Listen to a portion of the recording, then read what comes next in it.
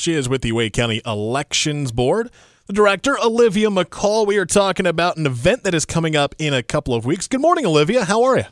Hi, I'm doing great this morning. How are you? Good. Thanks for being with us. So tell me all about this same-day photo ID event that is happening on September 9th. What is this all about, and what do we need to know about it?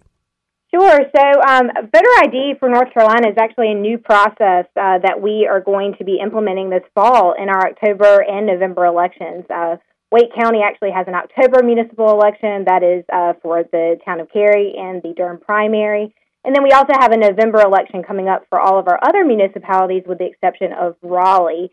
And there's a potential Cary runoff as well in November. But what we want to do is make sure that our voters feel that they are prepared. So what we're doing is we're offering on September 9th a voter ID event for our voters to actually come and make sure that they have an acceptable form of ID to show when they come vote in the fall or for any future election.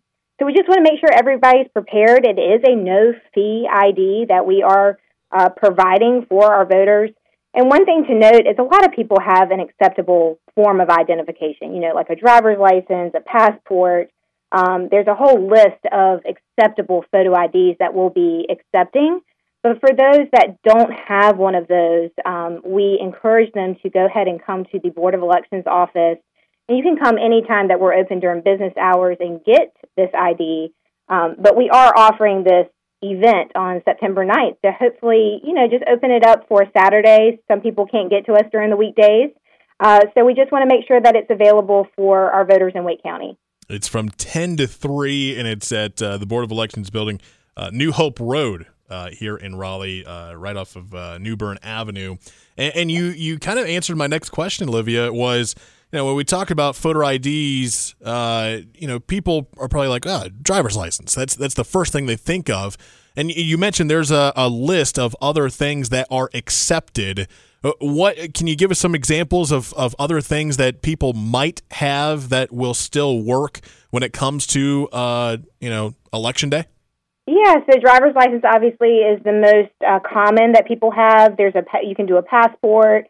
There's also college and university student IDs that were actually approved by the State Board of Elections. And that list is actually, if you go to readytovote.com, there's a link to voter ID at that website that people can go and look at that list. There's also, state and local government employee IDs that were actually approved by the State Board of Elections as well.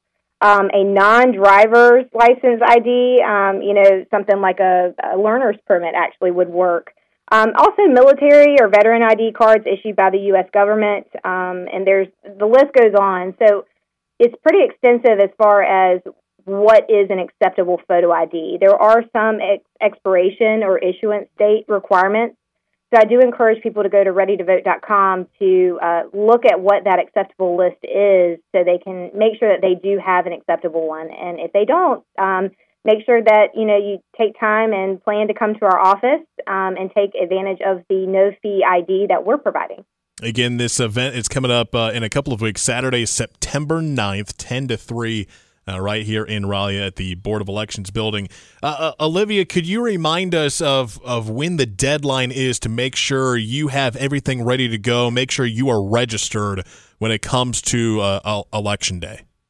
So we have for the October election, coming up, that registration deadline is the 15th, and then of September. And then for November, if you are eligible to vote in the November election, that deadline is the 13th of October.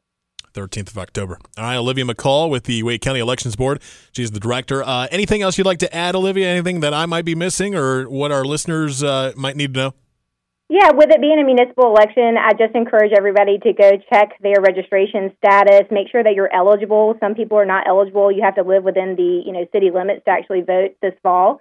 And just be prepared. We do have a March primary coming up. It's just around the corner, so make sure that you are prepared and know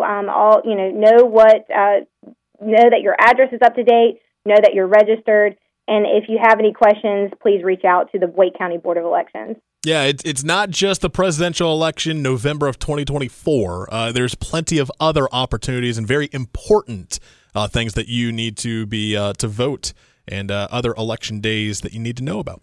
Olivia McCall with the Wake County Election Board, thank you so much for joining us. We really appreciate it. Thank you. Thanks for having me on.